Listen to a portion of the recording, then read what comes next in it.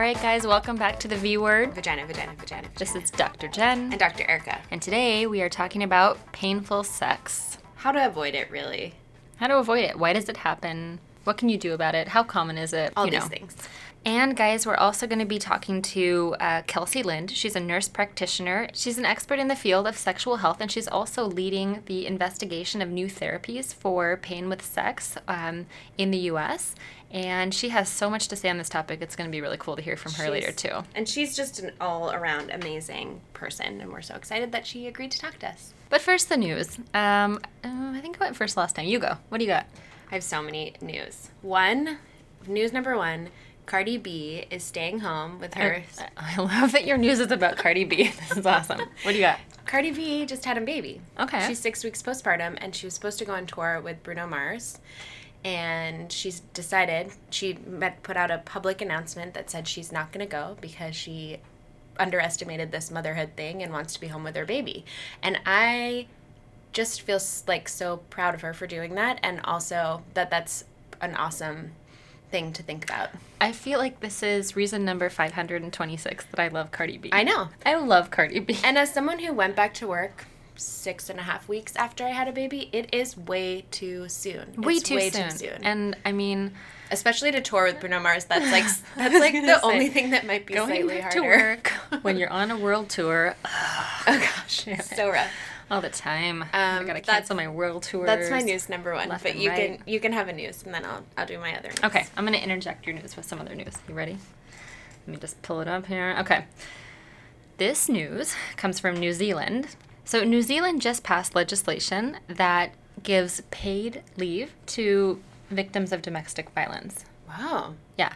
So follow me here. So if you are experiencing domestic violence or intimate partner violence, you can, with your employer's help, have up to 10 days off to relocate, to secure funding, figure out childcare, all that. Basically just to reorganize your life in that urgent moment that suddenly presents itself. That's amazing and so sad that it's that common, that it needs to be a systemic... I mean, we know it's that common, but...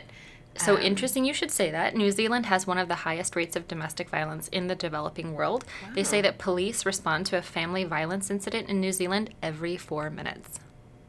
Yeah, I know. That's crazy. That's insane. And then, I mean, just when you look at like all of the financial costs of that and how that taxes their system, they were like, well, this makes more financial or economic sense to afford this to people who are talking about this or suffering from this. But also, it's like a really good societal move, you know? Mm-hmm. And so one of the really cool things, too, is that you don't have to prove it, right? So how are you going to prove that you're going through this? Oftentimes, that means that you need some kind of record, and people who are in that situation don't often have all that information or necessarily want to share it. So it's just this very, it's a really cool thing. That's really awesome. Yeah. Anyway, what's your second piece of news? Okay, my second piece of news is actually applauding our American College of Obstetricians and Gynecologists, which is an organization that we refer to a lot in our practice, but also on this podcast, as sort of the home of all of the best practices in obstetrics and gynecology.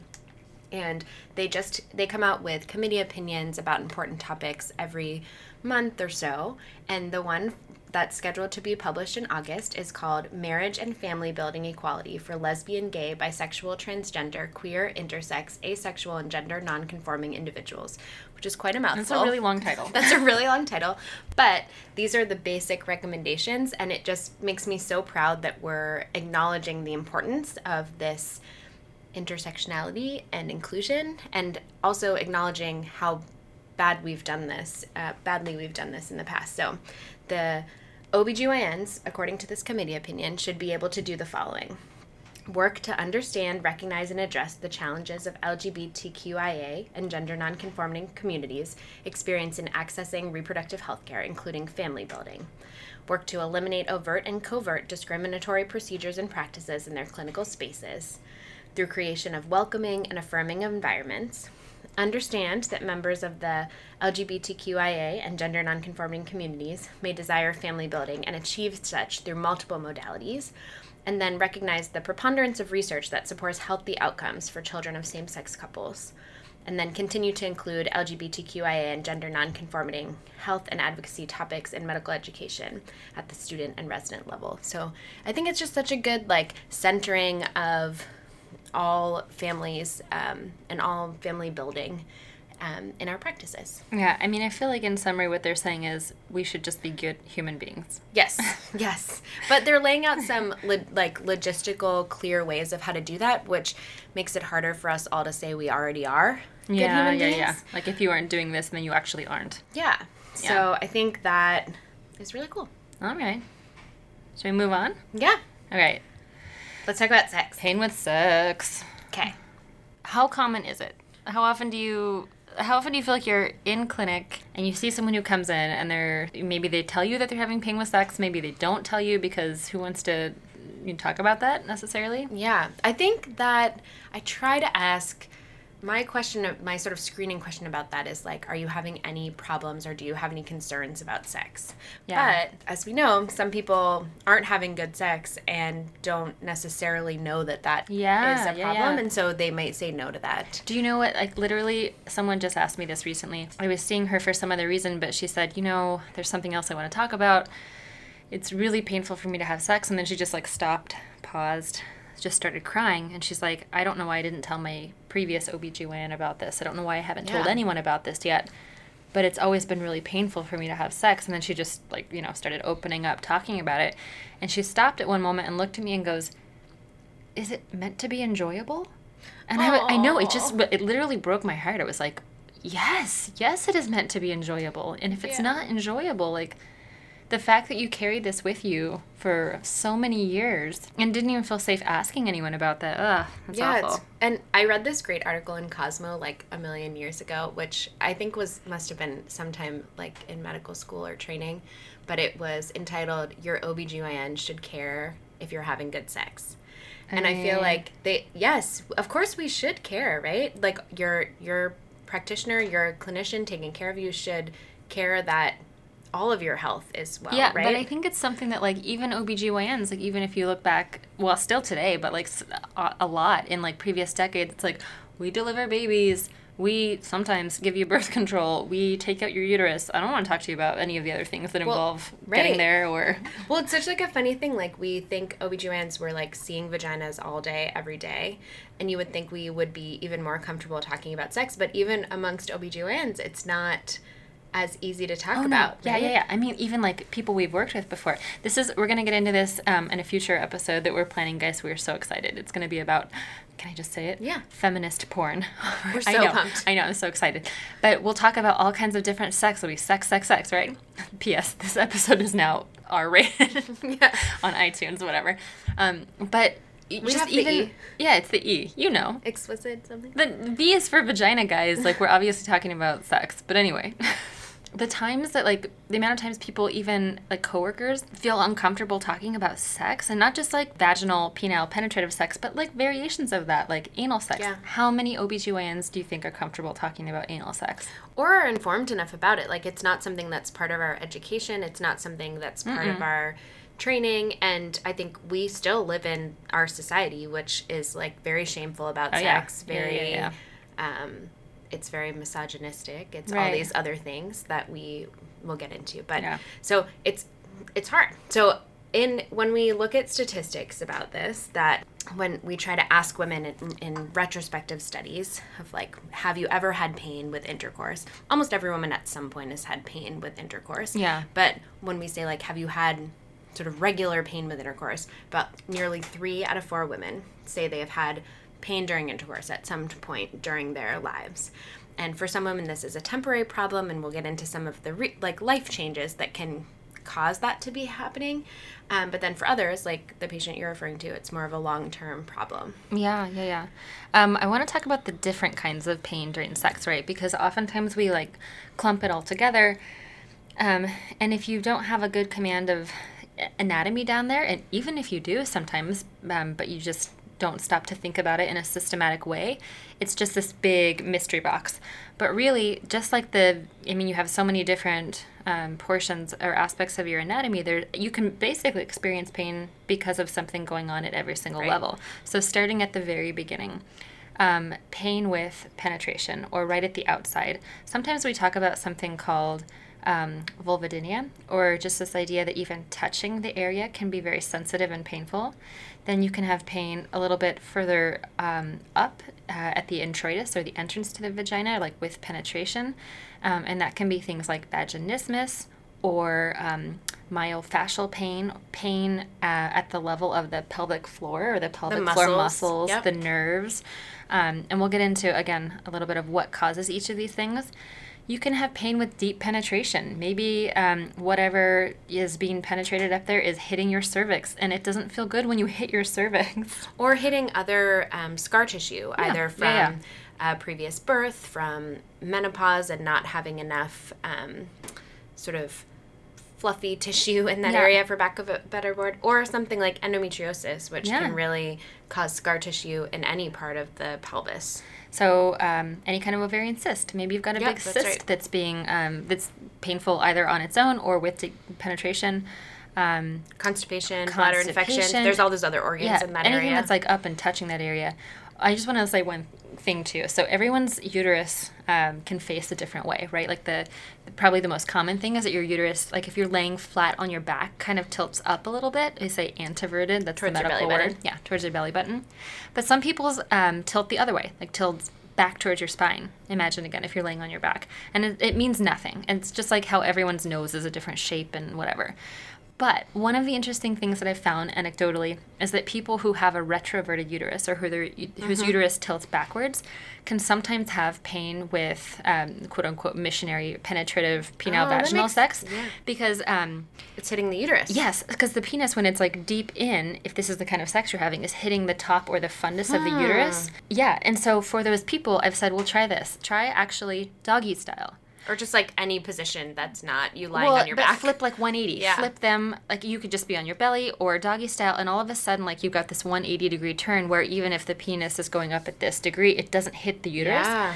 And I'll say that to them. I'm like, do you find you have the same pain if you're doggy style? And they're like, no, you're right. Does everyone know what doggy style is? Yes, everyone knows what doggy style is. I'm just saying, like, that's just not a medical term. No, that's the style. But I don't know what else to call it. I'm like, you know, on your hands and knees. And literally, like, I'll be like, all right, I'm going to prescribe you doggy style. I love that you say that to your patients. I've definitely never said doggy style to my patients. I legit have prescribed doggy style to people with Does it work? Does it work? Yes. They're like, you're right. It doesn't hurt that much. I'm going to start having sex all the time that way. I'm like, you should. Good. This is why Jen's such a good gynecologist, guys. I'm like, you should try alternate positions, positional changes. And I'm like, girl, you need some doggy style. Oh, man. I have so much to learn. Yeah, so, but these are some of the questions that are important for people who are having pain during sex to help kind of localize some of those things. And those are questions that your provider should ask you. Like, at what point during sex are you having pain? Is it with that initial penetration, or is it in certain positions? Mm-hmm. Do you find that it happens at certain times of the month? Because sometimes people have, as different hormone levels will make sex more or less painful. And then certainly if there are any major life events, particularly anything traumatic, as we know that there are a lot of things related to, are related to sort of like our mental state that affect how we enjoy sex. And those we'll get into in a little bit of a different episode. But we know that sex and sort of anticipation of pain and anticipation of pleasure are very complex, and I would argue more complex for women, and depend a lot upon your state of mind. Other things can be medications. Yeah, certain medications. Maybe you're on an antidepressant. That's a very common complaint that some people who are on SSRIs, or selective serotonin receptor inhibitors will complain about, and sort of in decreasing that serotonin uptake, you can also have a sexual side effect to that, which is decreased desire, arousal. There are a few that you can try that don't do that. So if that's the case with you, definitely talk to your healthcare provider. And alternatively, untreated depression also is not super sexy inducing. So we're not saying to not treat your depression. Yeah, treat your depression. Just get a med that has fewer side effects if that's a problem. Also, which is something that we see a lot, is people who are on long-term birth control pills, actually, which can suppress your your own estrogen level. Even though we're giving you estrogen, it suppresses your body's ability to produce estrogen. So sometimes people who have been on long-time birth control pills have what we call atrophic vaginas, or really the same kind of vaginas that menopausal women have because of that lack of estrogen in the vagina. And so can benefit from estrogen cream in the vagina, or estrogen sort of add back to that area. Same thing postpartum. Okay, so we were talking a little bit earlier about a couple of different words. So let's start with, vaginismus. We hear that word sometimes. What does that mean? And actually, we probably don't hear that word enough for how common it is. But vaginismus is a contraction of the pelvic floor muscles at the opening of the vagina in response to a perceived concern, or an actual pain concern. It's this kind of like reflex contraction. It can be sometimes just cause the vagina to tighten and be painful for penetration, and it can sometimes block all penetration altogether. And we see this sometimes in pelvic exams with blocking like an entire possibility of a speculum exam. Women who have vaginismus often say they've never been able to put in tampons, they've never been able to have penetrative sex, they've never been able to have fingers penetrative, anything. This is different, too, from vulvodynia. So maybe you've heard this word, vulvodynia. This is a pain disorder that affects mostly the vulva, or the outside of the whole area. When pain is confined to that area, so just around the opening of the vagina, it's a little bit different, too. It's known as vulvar vestibulitis syndrome, sometimes VVS. And again, we're getting into the weeds a little bit here. There's a lot of different treatments for vulvodynia. A lot of this includes some self-care measures, which Kelsey is going to get into in a second.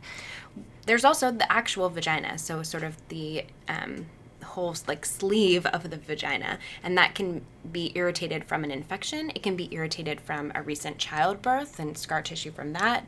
It can be irritated by menopause and the decreased estrogen, sort of, for lack of a better way of describing this, kind of like dries up that tissue. And same thing we talked about with long-time birth control pills, can have that same kind of hypo or low estrogen effect. Mm-hmm. So making sure you're using moisturizers and potentially vaginal estrogen are sort of the ways we think about treating this. Yeah. I think, and skin disorders. We didn't talk really about that, but you can definitely, I think this goes without saying, if you've got any like ulcers or cracks or something in that area of the vulva, that's clearly going to hurt. Or an allergy. If you've got like a contact dermatitis, an allergy to anything that's coming into contact, really, that can really affect sex life. Obviously, it's going to be irritating. We often, when we're sort of going through this workup with people, we're saying cut out anything that is perfumed, like whether that's soap, lubricants, pads, scented pads, spermicide, anything like that that can cause itching, burning, pain. Douche, never douche. You know where we stand on this. Don't ever douche. Don't ever douche. Yeah. No douching. So depending on the cause, we will give sort of, your clinician will give you advice on sort of what to do. But there are some basic things that kind of everyone could be doing to have better sex. Okay. That I'm having painful sex. What do I do? Tell me. Doggy style. No, just kidding. I knew it. I just want to prescribe it now. You should. You really should. They'll like you a lot more. Well, the first thing Your scores will go up. First thing is foreplay. Foreplay and making time for sex. Getting into the right mindset. Yeah. That will optimize sort of self-lubrication, which I think is important for women, but also will optimize everyone's ability to kind of relax and not have those kind of reflex contracture. Also, in addition to foreplay, I think equally as important is lube. Yes. You can't have enough lube. Yeah. What kind of lube? Well, I think one thing that's been due to like advertising and then the great public health campaigns about condoms, we always think about water-based lubricant because condoms, latex condoms, you can't use oil-based lubricant with them or they can actually start to degrade the condom and make the condom less effective. But water-based lubricants often have other additives to them. There's some specific additives to lubricants that can be really irritating to people. So if you've had a specifically irritating experience, maybe check out what that lubricant was. Yeah. But I think more this is to say, I don't think we talk enough about oil-based lubricants or just oil as a lubricant for people who are not using condoms. So people who are not worried about protecting against sexually transmitted infections. Mm-hmm. And I often recommend this to people postpartum or in menopause, particularly when you're really trying to make a dry area not dry, is to use, like, just an oil. So, like, you can use olive oil. You can use coconut oil. Those are all things that are okay to be in the vagina. Yeah, so oil, water, and silicone-based. And so as Erica was just saying, oil, any oil, all of it, use it all. Water, those are the ones you might have to watch out for the glucose in, but the kind you want to be using with condoms. And then silicone, sort of the newer kid on the street or on the neighborhood. On the lube block. On the lube block. One really cool brand that I like to use with that is Pure. It's PJUR. Again, they don't sponsor us. You could if you want to, though. But it's cool. You can buy it on Amazon or whatever, and it's got this really silky kind of texture to it that a lot of people like. Anyway, foreplay, lube, you can't have enough of either. That's right. And other things, like, generally that are helpful with reducing sort of inflammatory things around the vagina and sex is, like, empty your bladder, take a warm bath, all of those sorts of things can be helpful. When I've talked to sexual health experts in the past, and I'm like, what are your tricks? Over and over again, the vast majority of what they say is all around like behavioral modifications. Yeah. It's really just like quieting that inner anxiety, making small changes, like whether it's foreplay or, you know, massaging each other before sexual intercourse, using lots of lube, making time for sex, trying traditional sexual activity, or like watching a sexy movie, or porn. Like, we're gonna get back to the feminist porn. Yeah. But all of these things of how, like, however it is that you get in a good space for sex. Yeah, I think we really can't play them up enough. They seem like little things, but really, But they're countering this huge, horrible culture of sex shaming that we have, so. Yeah. All right, so we'll take a little break, and when we come back, we'll hear from nurse practitioner Kelsey Lynd.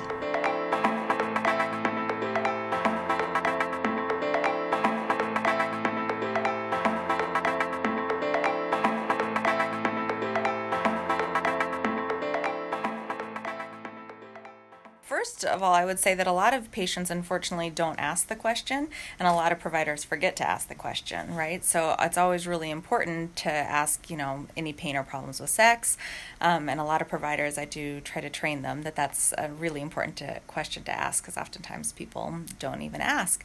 And then oftentimes I'll also notice during the exam itself if it seems like it's a really painful or uncomfortable exam and what's going on and what their muscle contraction is like.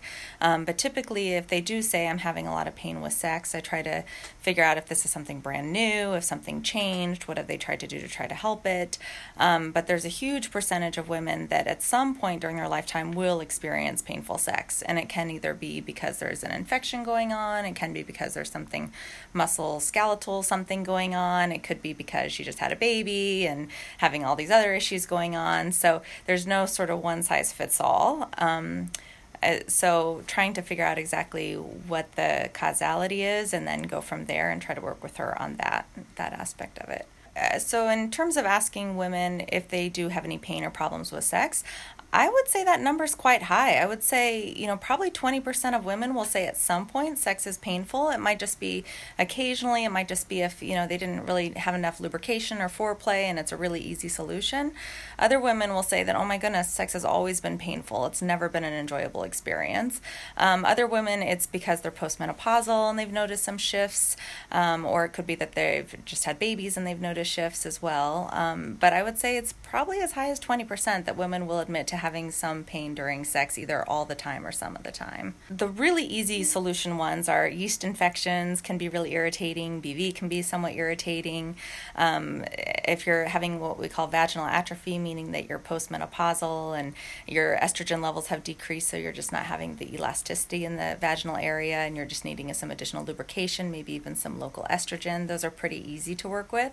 One of the more complicated ones I would say is vaginismus, which is just this involuntary contraction of the pelvic floor muscles, and it can actually feel like there's a wall, like they're not allowing any kind of penetration to happen. So like a finger penetration wouldn't happen, penile penetration is really difficult, and it can be something that a woman has never been able to handle a tampon, for example. Other women feel like they were just fine, and then maybe after having a baby, they found that they were no longer able to handle it. And so that's a really interesting thing to work with, and trying to work with a woman on her pelvic floor muscles. And we think of it as being a little bit of kind of fear association with this, right? So I always liken it to if I took a ball and I threw it at someone's face, right? That person would clench their face up. If I grabbed another ball, their face would clench in anticipation of that. So the vagina does the exact same thing, right? It kind of clenches up in anticipation that it's going to be super painful. And therefore, just by tensing up, it actually becomes super painful, right? That muscle just tenses up. It doesn't allow any penetration to go through. So really trying to work with women during their exams, sometimes with a therapist, sometimes with a psychiatrist, coaching, trying to work with getting these muscles to relax a little bit and allow some penetration to go through. I have so many women that'll say, I've tried to have a finger penetration, or I've tried to have my partner and I think he's too big, or I think there's something anatomically wrong with me.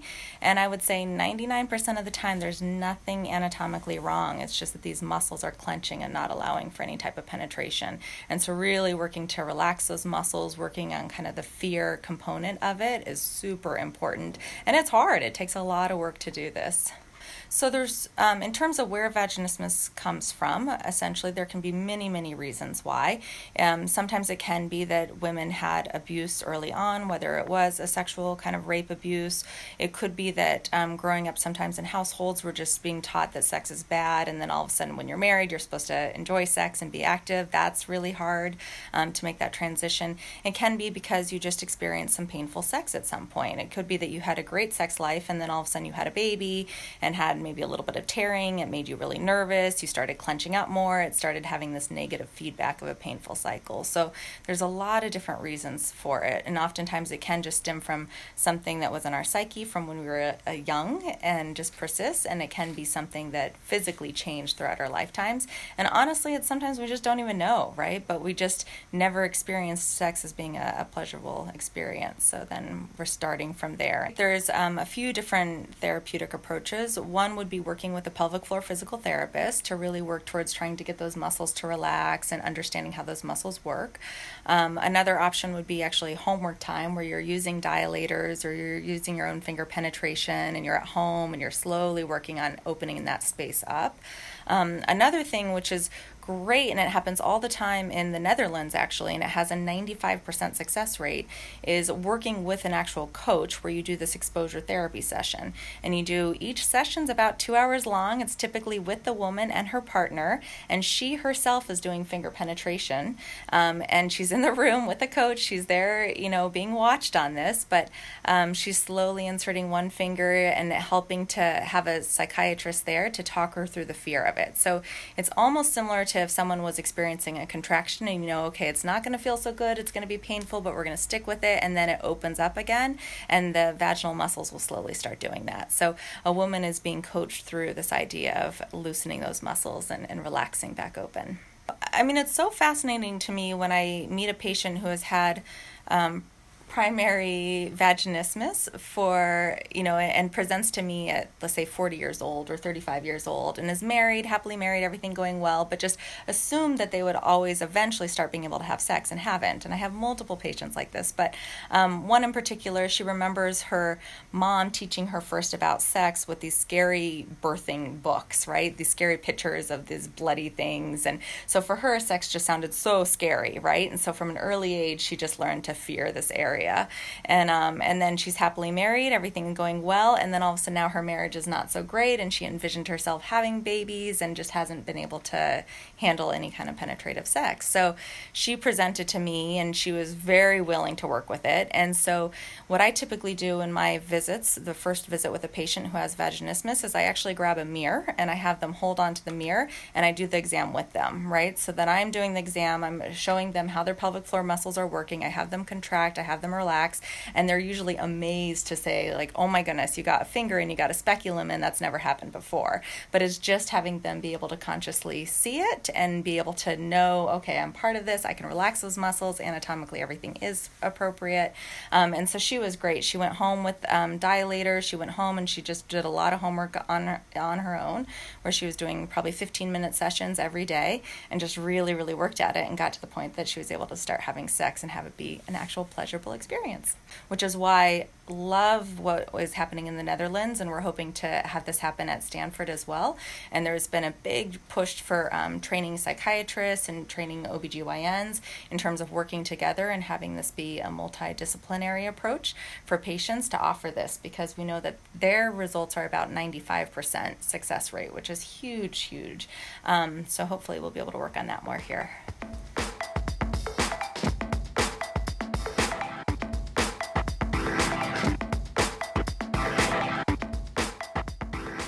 So we know that everyone has different experiences with sex. We would love to hear from you. Send us your sex questions. Send us your sex questions. Send us your sex stories. Send us your sex comments. No, don't send us your send us your sex stories. Okay, not sex stories, but I mean send Erica your sex stories. Wait, we need to read that. I don't want I that like to it. Be.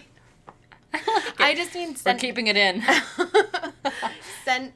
Send us your thoughts about what we should be talking about sex. What do you want your gynecologist to know about sex? What should we be talking about sex more as a society? What are you too afraid to ask him or her? What are you too afraid to ask them, really? Yeah, let's get into it. Because clearly, as you can tell, Erica and I are game to talk about anything. Let's talk about sex. Let's talk about sex, baby. See you next time. Bye.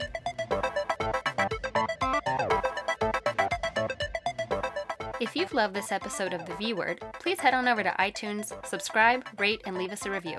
You can also follow us on Twitter @VWordPod, on Instagram @VWordPod, and send us an email, thevwordpodcast@gmail.com. Thanks for listening.